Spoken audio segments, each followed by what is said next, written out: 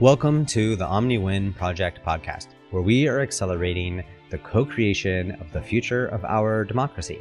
My name is Duncan Autry, and I am a conflict transformation catalyst. I'm the creator of the OmniWin Project, and I'm your host. The goal of this project is to facilitate the healing and evolution of our democratic systems and our political culture, so that together we can co-create a future that works for everyone. What that means is that if you're tired of our polarized and divisive political culture, or if you're worried about the impact of today's decisions on future generations, well, then you're in the right place. I believe that the world is ready for change, and I know that we have answers to most of the problems that we're facing. In this podcast, I'm going to be sharing them with you. I'm in this for the long haul, and I hope that you'll join me. So come on over to the omniwinproject.com, where you can get more information, media, resources, and inspiration. And of course, don't forget to subscribe to the OmniWin Project podcast. Welcome to the OmniWin Project. The guest on today's show is Jim Ruff. Jim is a social innovator and director of the Center for Wise Democracy. He is the author of the book, Society's Breakthrough, Releasing Essential Wisdom and Virtue in All the People. Jim is also the creator of Dynamic Facilitation and the Wisdom Council process. I invited Jim to the show because he seems to have more or less the same purpose as I do. He wants to help save democracy, and I wanted him to share with you about his breakthrough process that can allow us to use collective intelligence and individual freedom to solve impossible seeming problems nationally and globally. In this conversation, we talk about how our current society and political culture are terminal, and how they hold a fundamental flaw that threatens to unravel not only our society, but also destroy the entire planet in the process. This means that we have to change, and we need to do it now. And of course, that brings us to talk about how we can use his process to bypass our current system and begin to engage in one ongoing, whole system, choice-creating conversation. And we talk about all the details that it will take to make that actually happen. Thank you so much for listening to the OmniWin Project podcast. This episode was recorded in July of 2022. And now, my conversation with Jim Ruff. Well, Jim, thank you for being here and welcome to the OmniWin Project podcast. I'm great to talk to you. Be nice. Yeah. So, I'm part of the reason I'm wanted to really talk to you. People have been telling me, oh, you need to go to Washington, go do one of Jim Ruff's classes. I've sitting on your book for a while. I kind of had forgotten that it was you. I didn't put the dots together until I was preparing, and I'm like, I have that book. So I am aware of your work for a long time, and we have a lot of alignment. I mean, you're one of the guests coming in here that's very much aligned with what I'm trying to do with the OmniWin Project podcast, is trying to show a path for us to improve our democracy that can help us get to some sustainable future. And, you're thinking out a lot of the different angles. And so we'll get into some of your things that you're offering, but I want to actually start with, I found something, maybe it was in one of your workshops you were teaching about society is terminal right now. We're on the course to destruction. And so let's just start with, what makes you feel so sure that society is terminal? What are you tracking there that makes you realize that this isn't working? Well, we're trying to take a social contract that was written 230 years ago, 43 to 35 years ago. So, and now we're talking about the national case, and it's actually true, the global case as well. And it sets up essentially the rules of the game. So, here's this constitution. This is what we're going to check in on, see if people following the rules about how we make collective decisions. And then there's the decisions we make are basically policy. And then our economics is following the rules too.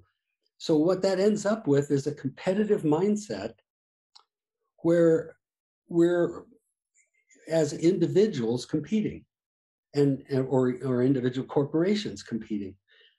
And that's that's not sustainable in the sense that now we've encountered the limits of our planet and our country, really. So we can't just continue to focus on our individual well-being and maximize individual well-being as though there's this free and fair competition when we're trashing the planet. I mean, it's like trying to play football out in the churchyard and tearing the yard apart. I mean, we can't keep playing this game like mentality. And at some point we have to stop and pull back and think collectively and intelligently together about what we're doing. Are we okay with this? There isn't any overlay of collective intelligence. That's the problem. Yeah. When you talk about us being in a game, like we're in one of these. It's almost like we're treating our system like it's a sport. We're in a game where someone's going to win and someone's going to lose. And I think every election that comes up, I think about people watching a sports team. And the difference is when I'm watching Oakland Raiders and the Seahawks playing or whatever, and I see one of them win, I'm going to root for one side or root for the other. I'm never under the illusion that they won sports.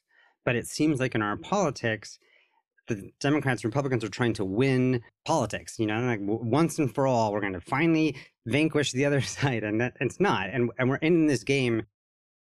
But even just that idea of framing it as a competitive setup, which is like built into our system, the rivalrous dynamics, as the Game B folks say, is tearing us apart. Because really, we're a team that's trying to solve a project. We all win or we all lose.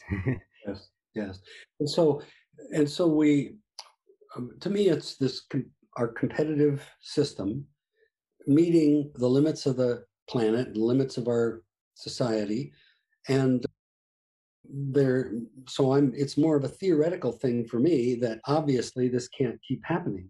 There has to be a stopping and thinking, and I know it's possible. I mean, you wouldn't run, if you had any small community, just a few families in a community, you wouldn't do voting. I mean, that wouldn't be what you'd set up.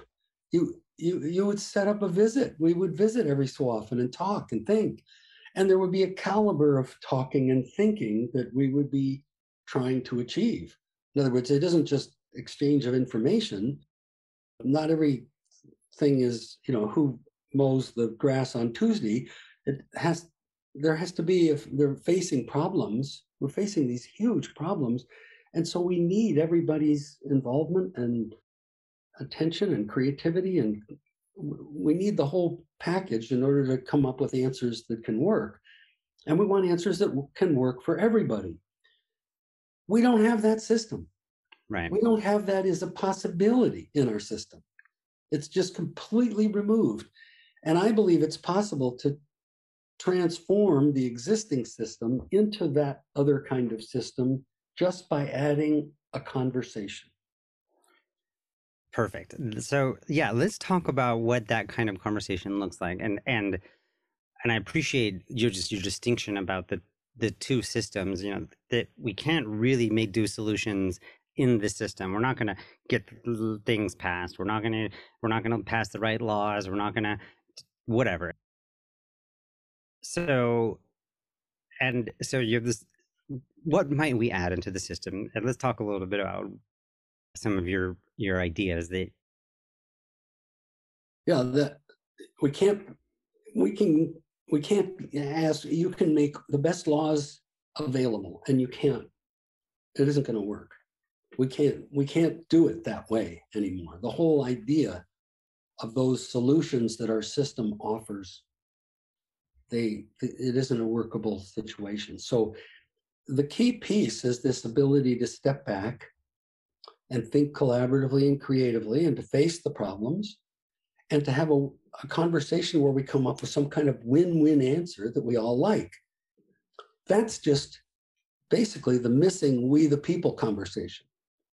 The founders actually came close to that when in the United States anyway, we're not talking globally yet, but they had a moment of, almost 4 months where they had a small group, 55 white guys, okay, no Native Americans, no blacks, no women, no non-property holders, I suppose, but they set the kind of thinking to be they knew that they couldn't have a vote. It wasn't really going to be about voting. It wasn't, they ostensibly were using parliamentary procedure, but they knew they had to have all the delegates, they had to have all the people, actually. They needed all the states. They needed this holistic coming together. And they had a guy named George Washington who I think held space. He was basically the first facilitator, as far as I can tell, because he wouldn't accept the job of being king. And so he just held space. And of course, they went out in the taverns. They had their parliamentary-like procedure, but everybody knew that we have to have unity here. We have to come to some kind of unity, and it has to be as much as possible win-win. Now, I personally think they did obviously it was a morally problematic conclusion, but that was only because they didn't keep meeting, or we didn't keep meeting as a people. There wasn't an ongoing, let's step back every so often and think together. But they did that kind of thinking once, I think, and it sort of is a model for how this can all happen in society. And so the magic sauce is the quality of thinking. If you and I can blow a whistle and everybody steps back, and we can somehow facilitate the conversation so that we're all facing the really important issues of the day, and we're being collaborative and creative and respectful, and we're seeking that win-win answer. If we can just do that on a regular basis, we've already changed the system. Wow. This is helpful because I hear about in your reading some of your materials, there's this aspect of the repetition of the process. So taking this story, I mean, I hadn't thought about this before, but the process for creating the Constitution or creating the United States was not the process that they weren't following the process that they had laid out. No. Instead, they were in a conversation where they all were trying to figure out the different pieces, and they all wanted to figure it out together, and they couldn't leave anyone behind, right? So they couldn't, let's do this, but Florida, we're just going to leave out, or we're going to leave New York out because they'd lost the vote, or whatever. So there had to be that work to find that compromise and to find the thing that really assists on something that everyone could get behind.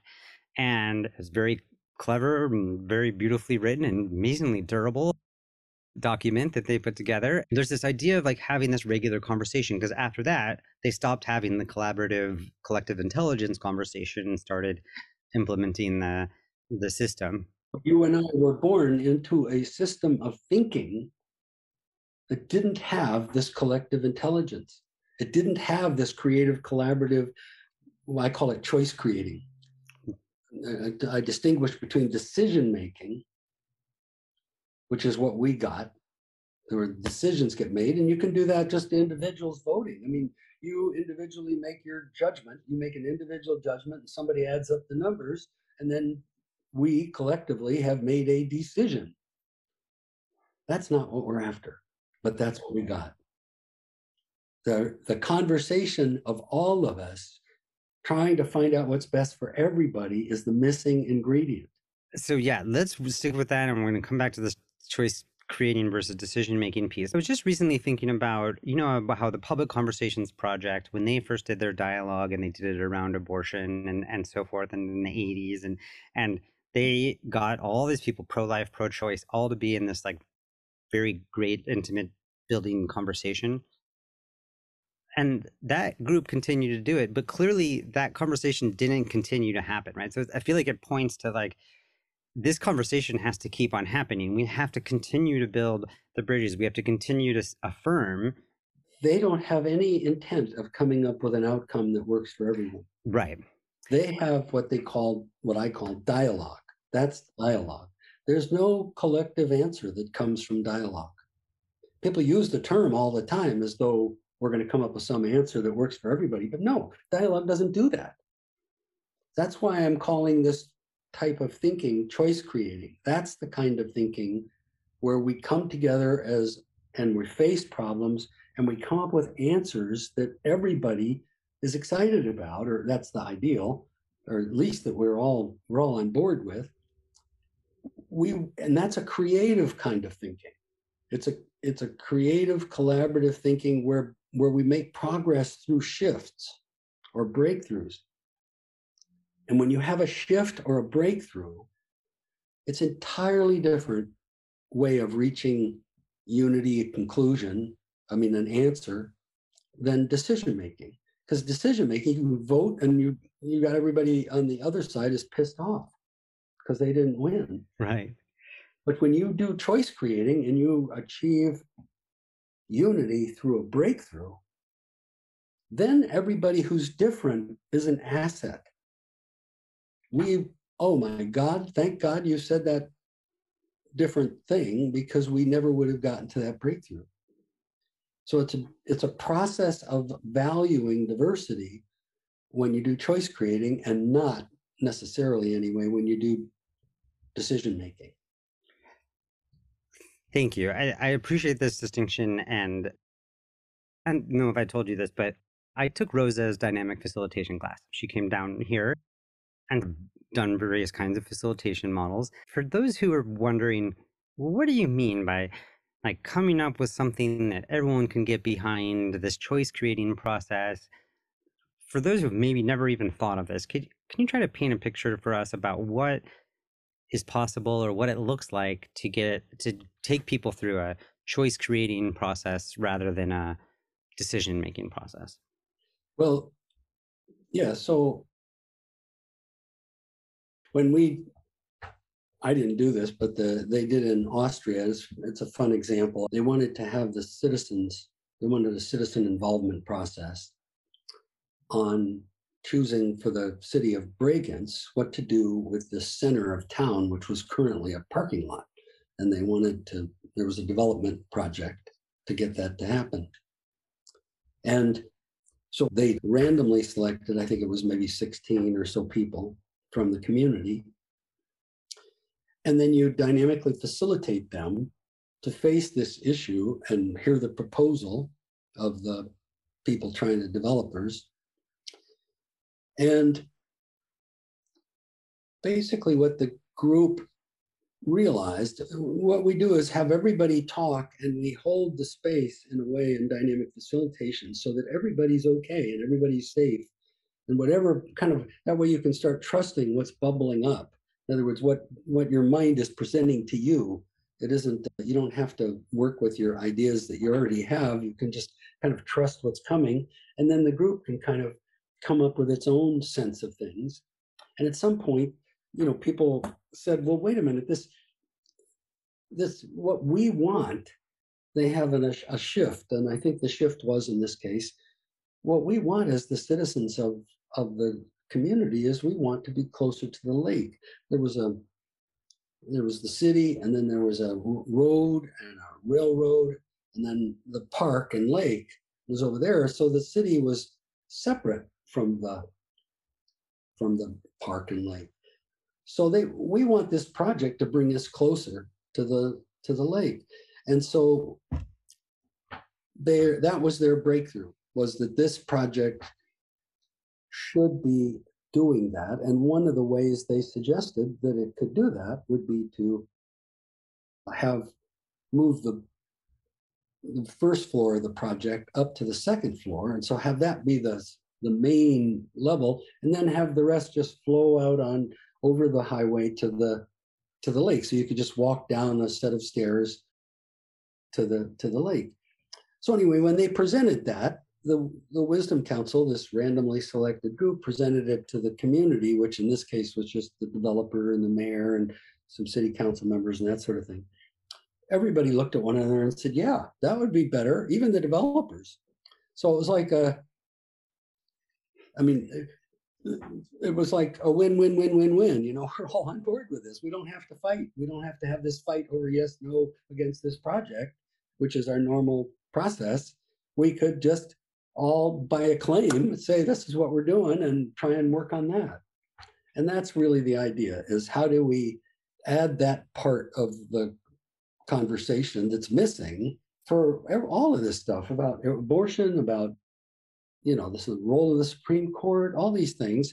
And if you and I can somehow set up this conversation using the Wisdom Council process, which involves the random groups and the dynamic facilitation, well, then there's a prospect of the whole system coming to unity about what we need to do. And what truth is. For one thing, we can't even talk about truth today, but here's a way that truth can emerge. Oh, we all know it. Here's our story of what's happening, and here's what we want, and here's our strategy of how we want to get there. And then when the Wisdom Council, in this case, this randomly selected group, walks on stage and presents, they share a little bit about who they are. They share a little bit about what their struggle was and what the answer, how they came to it. And the audience then turns their chairs and they talk and they go, yeah, why are we doing this? And so in very short order, you and I, by changing the nature of the conversation from decision-making to choice-creating, we've set up the prospect of us all being collectively intelligent together, and we haven't even changed the system. We haven't made any ostensible changes. We've just added a new conversation, which in fact does change the system. Thank you. I appreciate that, and I love this example, and because I think it's a good concrete example of this. But I'm going to see if I can unpack some of the things or some of the words you're using in your process. And so I'm going to try to describe your process and tell me if I'm getting it right. So a Wisdom Council is a random selection of humans from the population, and they are presented with a question that's an open-ended question, something to the effect of, what do we want to do with this parking lot? Or what do we want to do with this? As opposed to, here's a bunch of menu options that you can choose from, or here are all the proposals and which one do you like the most, and upvote them or downvote them, but actually just very open-ended, let's see what you think, come up with. Yes. And then the dynamic facilitation process, instead of trying to get them through a process, it's very much having each person kind of speaking and gathering and talking and sharing, and it's all the facilitator is making sure that every person is thoroughly heard. And in this process, some collective intelligence emerges from this. And after doing it for a number of days or a while, they come up with something that they're like, yeah. And part of what happens in that is that in that collective intelligence, by sort of not having all the predetermined choices, they're able to come up with a total lateral move that was different than anything that any politician or developer could have thought of on their own. And then it's shared with the public and so forth, and they get a chance to see what they think. But oftentimes, given that this is by definition diverse random group of people, they came up with something, it makes sense for the larger audience. And is that a pretty good description there? It's very good. And it really is. And then the process continues. So you randomly select a new group, and then you randomly select a new group. So really the conversation we're talking about isn't so much what goes on in the little Wisdom Council groups, but in the whole system. So the whole system is in conversation now. Then the little Wisdom Councils that we randomly select, they facilitate that whole system conversation. And if you, for instance, so we do our best to try and keep the spirit of the small group and in the large system. And so if you were the one person that said, oh, wait a minute, these people don't understand something, blah, blah, blah, because you usually get this, most everybody says, yeah, why are we doing this? Because you've randomly selected anyway. But if you're the one person that thinks, hey, wait a minute, normally you would be ignored, but now we're interested to know what you're thinking. So it's a really inclusive process, even for people who weren't randomly selected. They're just out there in the world and they have a response that's different. We're setting up a process that's inclusive of them too, of everybody. Yeah, and this is, I think Mickey Cashton talks about the importance of the dissenters, right? And if you're having this process and we're trying to come up with something that everyone can get behind, it's actually important data when someone is like, actually, I don't know if I like that.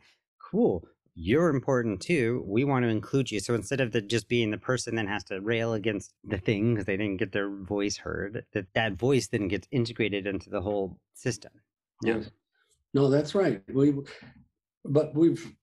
We're setting up the process. So like if maybe you didn't think you cared, but once the Wisdom Council speaks and now you're feeling motivated, you can write a letter to the editor, you can write you might want to go talk to people. I don't know. But so there's a motivating energy that gets established if you are, not if you don't feel part of things, there's somehow we're stimulating the energy of and we're trusting that energy. We're trusting where it's going.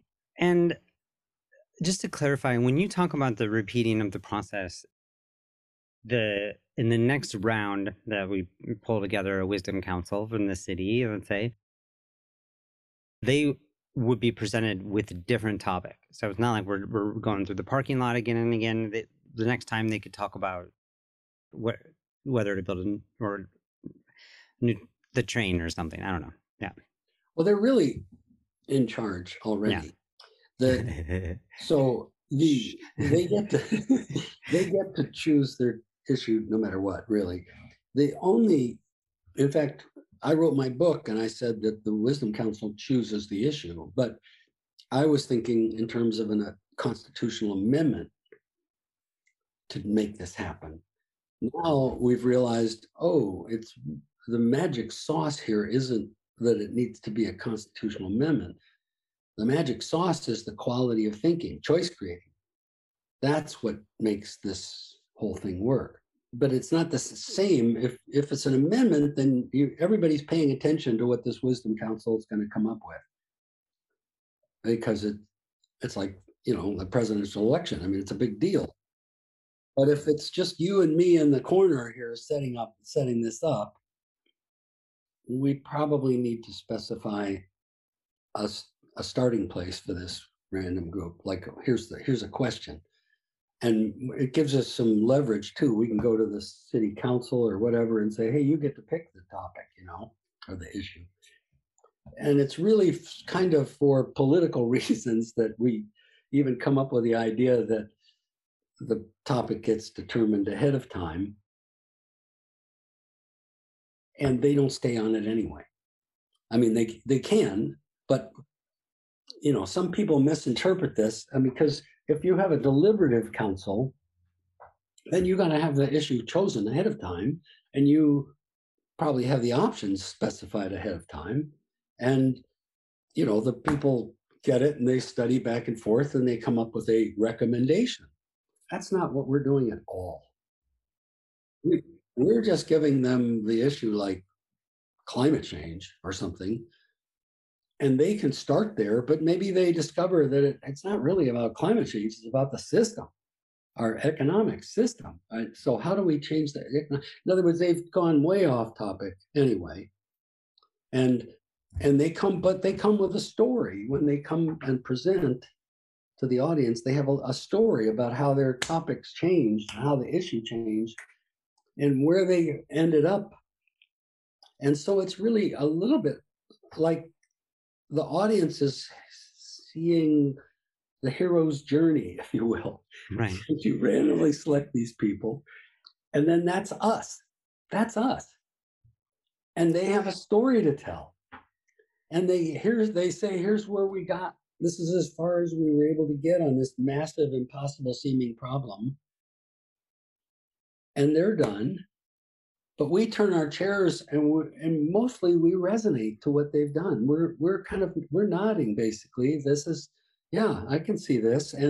But then we start talking too, but we talk kind of in a similar way, yeah, we ought to add this piece. And oh, did we add that piece. And gee, they forgot this. And in other words, we're just maintaining an ongoing conversation. And the difference is if you and I set it up, we probably need to specify the issue ahead of time. If it's a constitutional amendment that this is happening every year, maybe we don't. Maybe the group can just pick its own. Yeah. So part of what I'm hearing is that it can be possible to take like a specific topic or something like that and bring it to a group. But when we say it needs to be open-ended, it really needs to be open-ended, because to really be able to find the wisdom, it has to be able to go whatever direction it can go, right? Like, because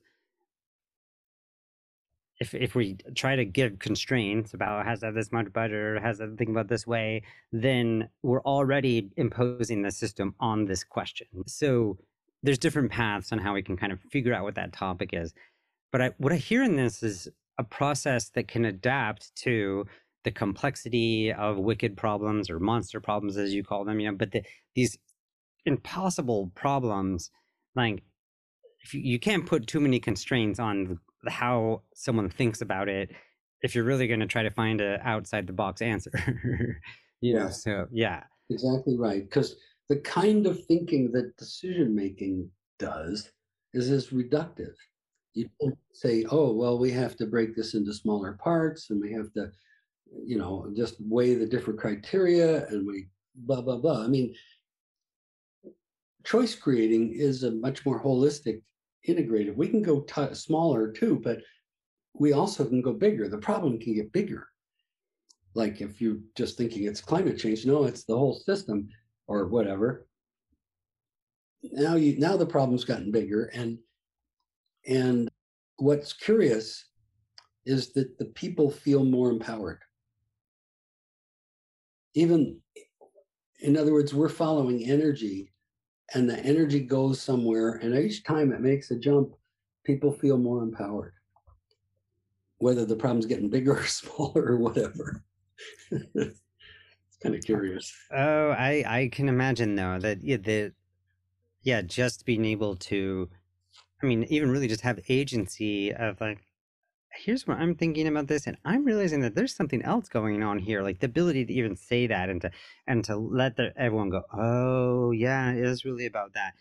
That vibration is an important part of this. So there's something about the goal here, right? Of course, for you and me, is to get these kinds of things out there more, right? So part of my question is like, how are we going to actually make this happen? Like, what is it going to take? And a specific one that comes up for me is that in dynamic facilitation, there's something that it's a skill set that's very requires like some intuition and a lot of high level of empathy and so forth. And so one of the questions I have is, how do we get more facilitators that could hold this kind of space? See, that seems like one of the interesting hard limits that we get to run across. Yeah. Well, the way most people think we're going to go get lots of small wisdom councils in different cities and different places, and then the next level will get it, and then the next level will say they want it. And that's kind of what's happening in Austria. I'm thinking the opposite. Our global situation is a mess. I mean, it's terrifying. Same with the national. It just takes one wisdom council process, one facilitator, or two, or some small number. We're talking about one conversation at the global level, say, and then I think all the small cities and counties and whatever are going to say, hey, I want that too. But we've been trying to go the other way is hell on earth, because people, it's each to sell it first to a city is a big deal. To just start it globally, well, there isn't anybody to resist. I mean, well, we really just need money at this point. We need money. We need media support. We need a few people that get it, how important it is and what we're doing. And some DFers, a few dynamic facilitators.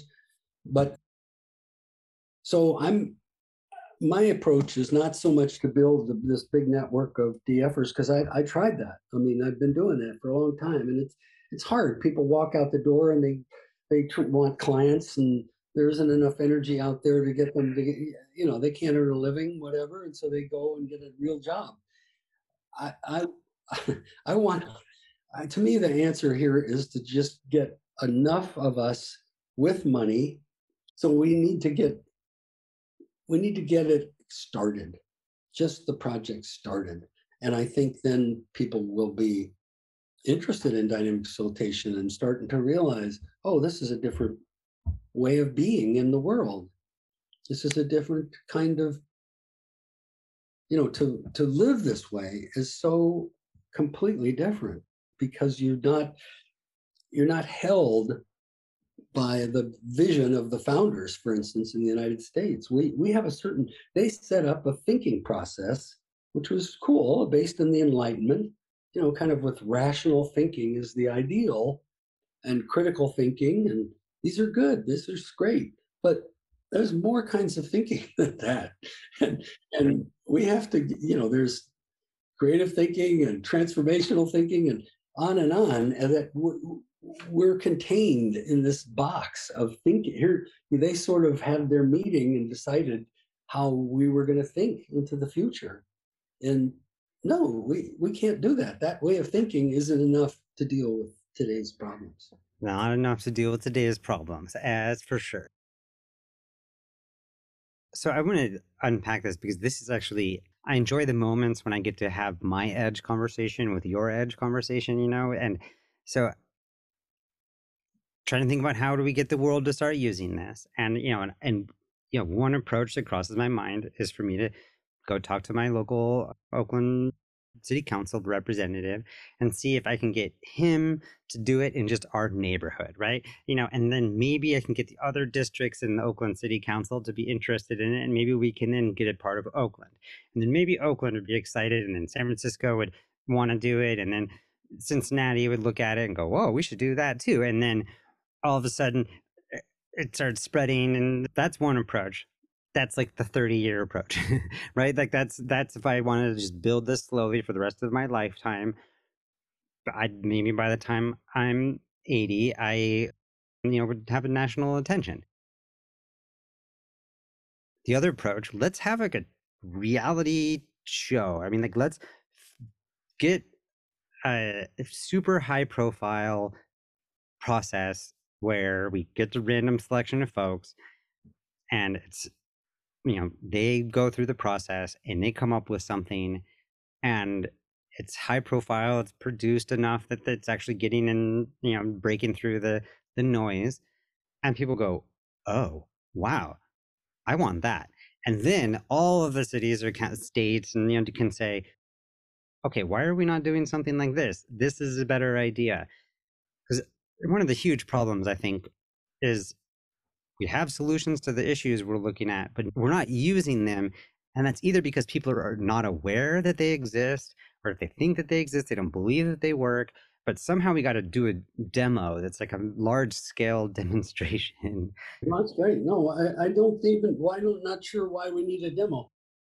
If we can just start it. Who are we trying to impress with our demo? I mean, we've done lots of demos. Many demos. I mean, the one I told you about. I mean, Austria has adopted the Wisdom Council process in 2 of its states into their constitution, and they're doing a national demo right now. So the demonstrations, I like the process. I mean, I want that to happen. Good, and that's kind of what we did. We did some demonstration projects, and they've picked it up. Mostly, it's happening in Europe now. Germany and Austria, and possibly in Santa Cruz. All 5 county commissioners supposedly are on board with trying one this fall, so we'll see. But all of that is inside the box. It makes the box better. And as soon as people realize it's going to take us out of the box to another system, there's a danger of them pulling back. But if we could get some funding, I don't know, crowdfunding, I'm not sure, and just start it nationally. I don't want to do this. I mean, I want other people to get this and go, holy smoke, we'll take it off your hands, Jim. That's great. But I'm just realizing that's a slow path.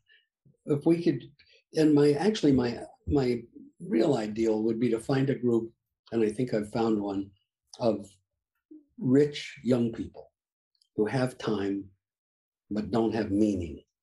And I think they would love to hear about this and to become the group that did this, that set this up. Because the money is a big deal, and we need to get younger people behind it. And I think that if, as people, they got trained up, if we had a tight group like that, they could really, I mean, it would be exhilarating, I think, to be working on something this. It is exhilarating for me, but it should be for them to be working on something that really has the prospect of saving the world, for one thing, and transforming it to be something that we can begin to thrive in again. I mean, our population, supposedly, what I read is that we're 8 or 9 billion people, and our planet can sustain something less than 1 billion people. So we have a real struggle coming up here, and we know how that's going to work out if we don't get intelligent fast. So to me, we need to start the process soon.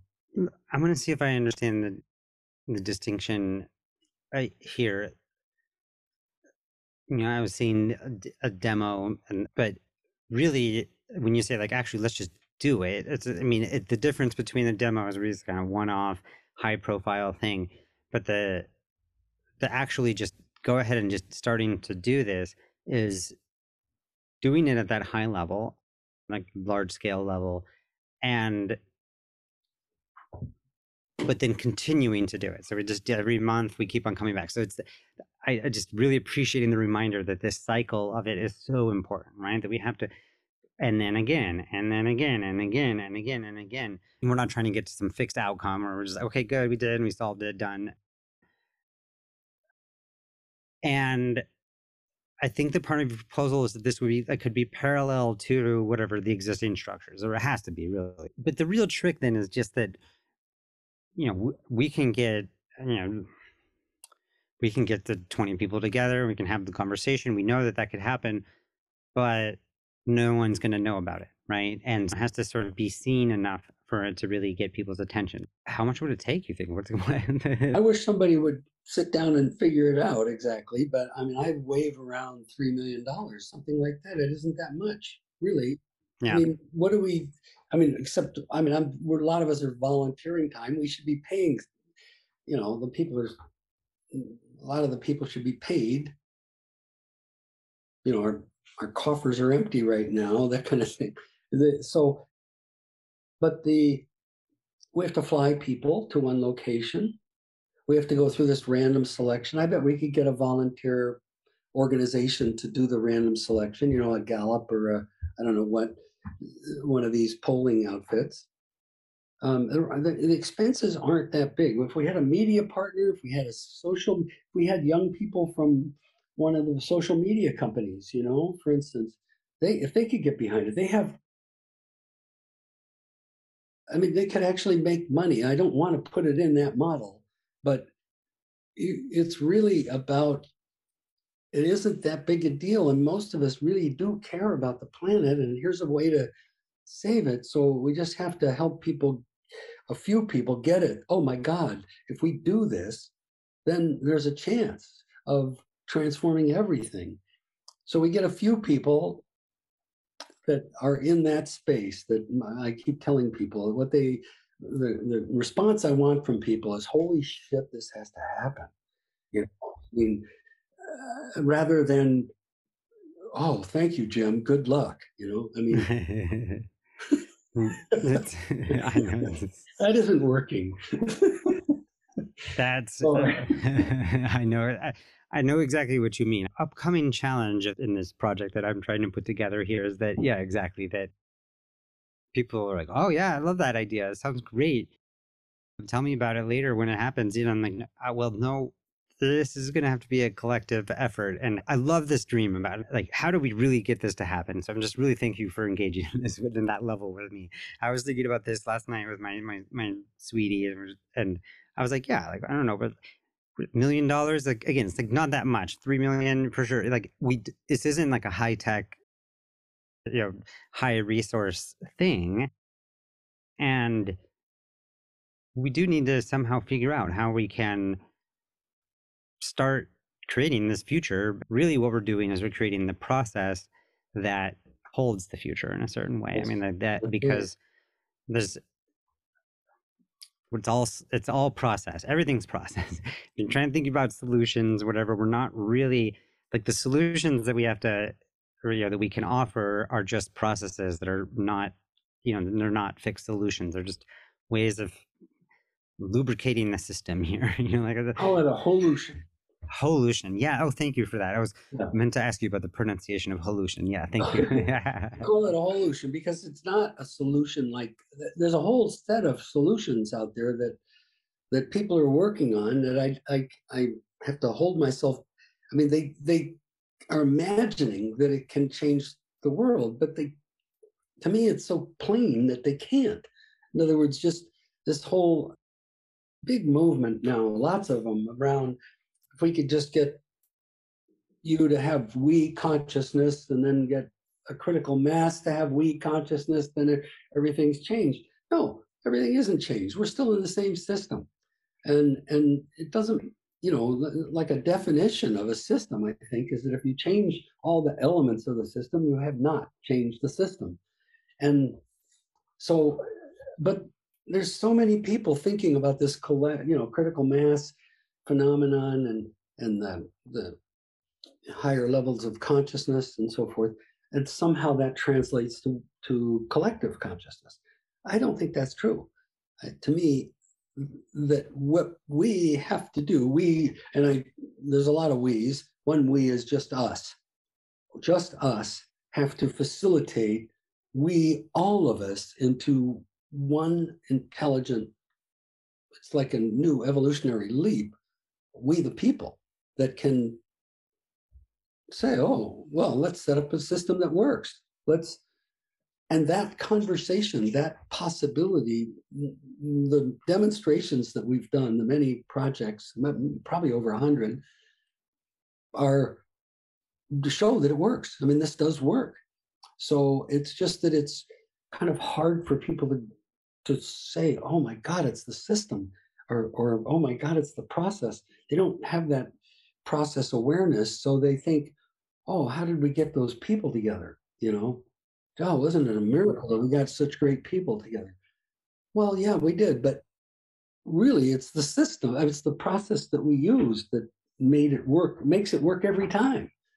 And it's not seeing that. And so you do a demonstration and people aren't prepared enough to see that it's that what we're doing. They can't really understand it yet. So I think, you know, our idea that we're talking about right now is just getting enough people that get it, like you've been to the seminar. And if we have people that get it and realize what's possible here, and very few people who have been to the seminar get it that we can apply this globally and it's a different thing. I mean, that's a real hard step for people to go to. And I went years and years and years, and I really thought I was probably going nuts because, you know, who will save the world from all the strange people who think only they can save it? That's on my wall here. Yeah, it's one of the big watershed moment in my life was a friend saying, "Oh my gosh, Duncan, like you're going to change the world with all of this," and you know, and I'm like, "Oh no! This is a recruiting mission. I cannot change the world. This is a collective process here. We're facilitating, and just as one facilitator, and you're doing that right now. one facilitator can facilitate a whole room full of people to a higher level of thinking. It's amazing. It's a systemic thing. And all we need to do is go to Radio Shack and get an amplifier so that one person can facilitate the whole global system. I mean, that's the model of change, not the model of change of just, you talk to your neighbor and your next neighbor and you get a network. And I mean, that's an important model of change, but we're in desperate shape, and the model of change that is far more quick acting and more effective is this facilitative model. Yeah. I don't know.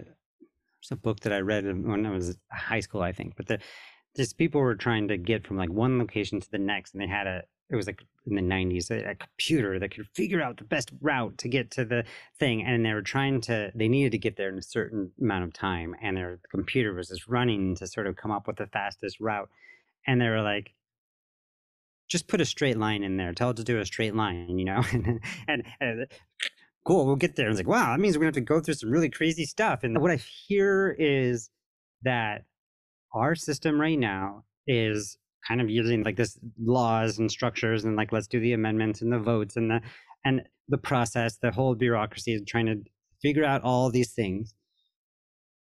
The issues we're dealing with are dynamic, complex, wicked problems, monster problems. And that system is never going to be able to adapt to this. Won't be able to address that. So part of it's just like bypassing it. And then this process that you're offering kind of like different than, our current system, but even different than the deliberative, democracy, and different than the citizen assembly is a dynamic, complex, nuanced process that can match that.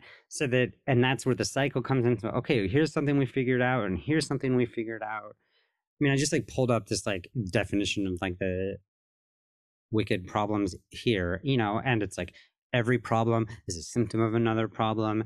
Like there's not going to be any end, there aren't going to be any final solutions, not going to get to the final outcome. There's not like the one answer, there's many different answers. There's not going to be a stopping rule. We'll never know when we're finished with the problem. And so in order to deal, any of the big issues, climate, immigration, guns, justice, police, global trade, guess what?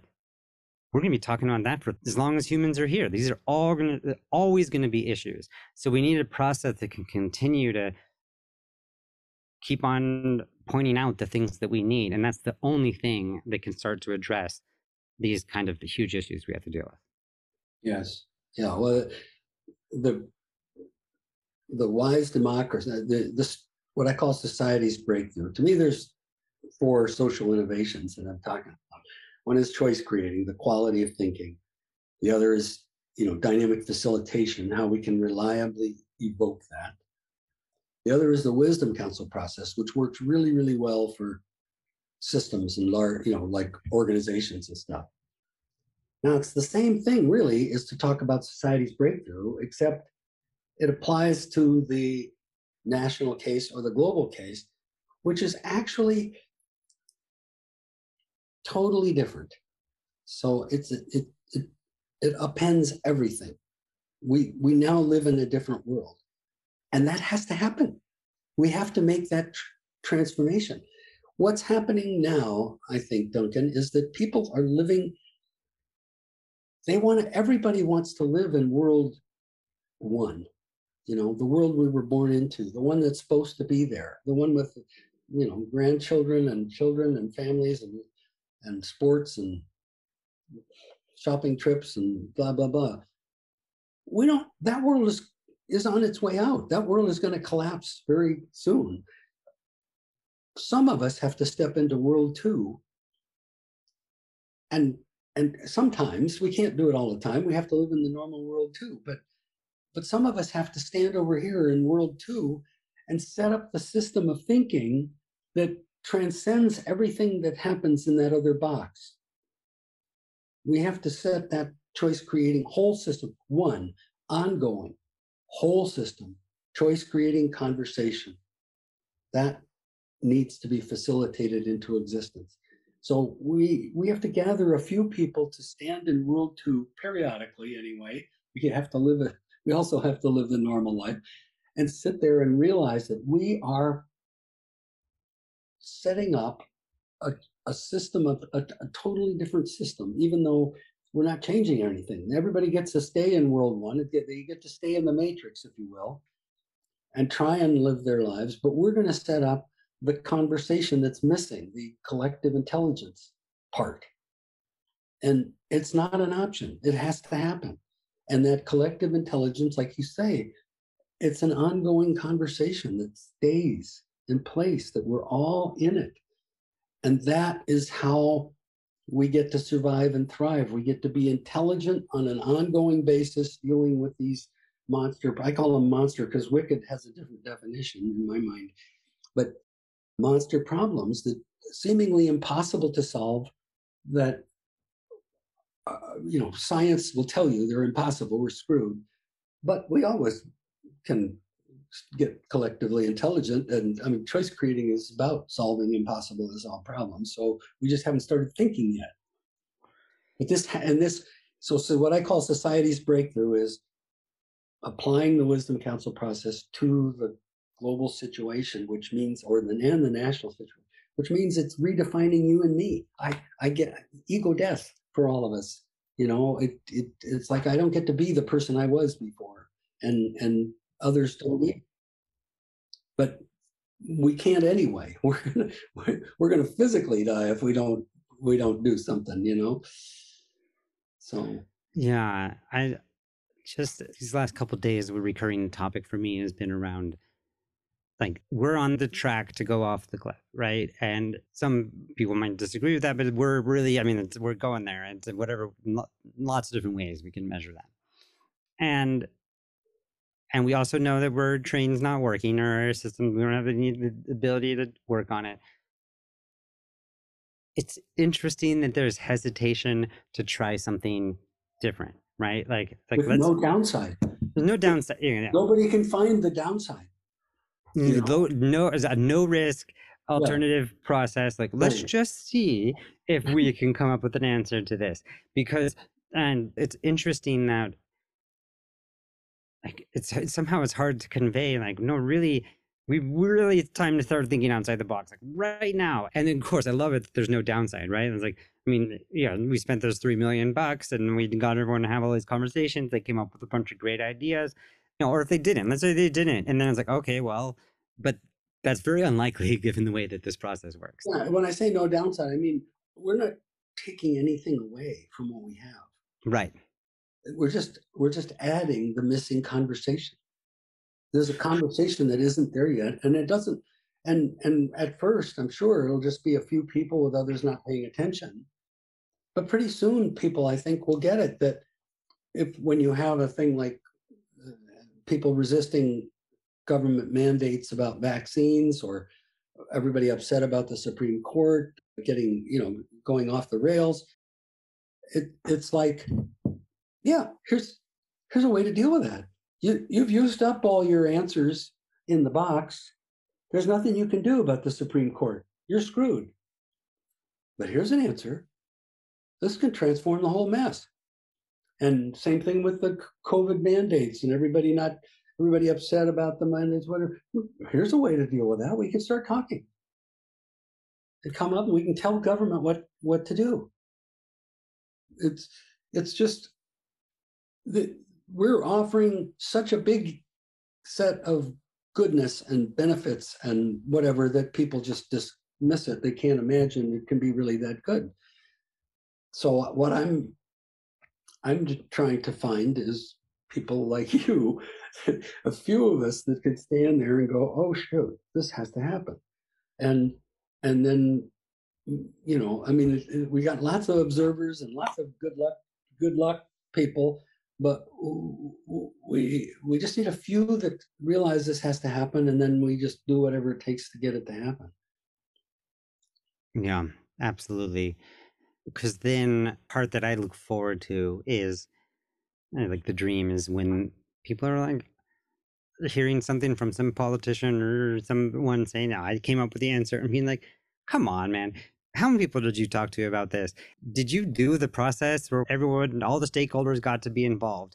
Or if, any piece of legislation that citizens would be like, hold on, this sounds like it's only going to be serving part of our population, and we don't want those kinds of solutions anymore.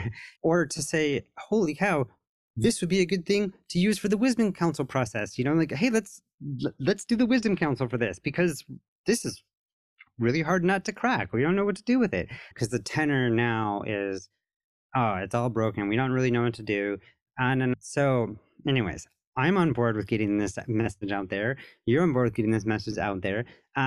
Everybody wants this conversation. Yeah. I mean, they're desperate for it. And so when there's no collective thinking process right now, it's just these competing special interests making money from the media, politicians, whatever. But the collective thinking process, if you and I can somehow facilitate that into existence, even though it's really, really small at first, it seems to me that when you get a big issue, you can go to the government and say, hey, you want to deal with this resistance to the vaccines or whatever? Just, let's take your issue. We'll take that issue and we'll work with it. Here's a way.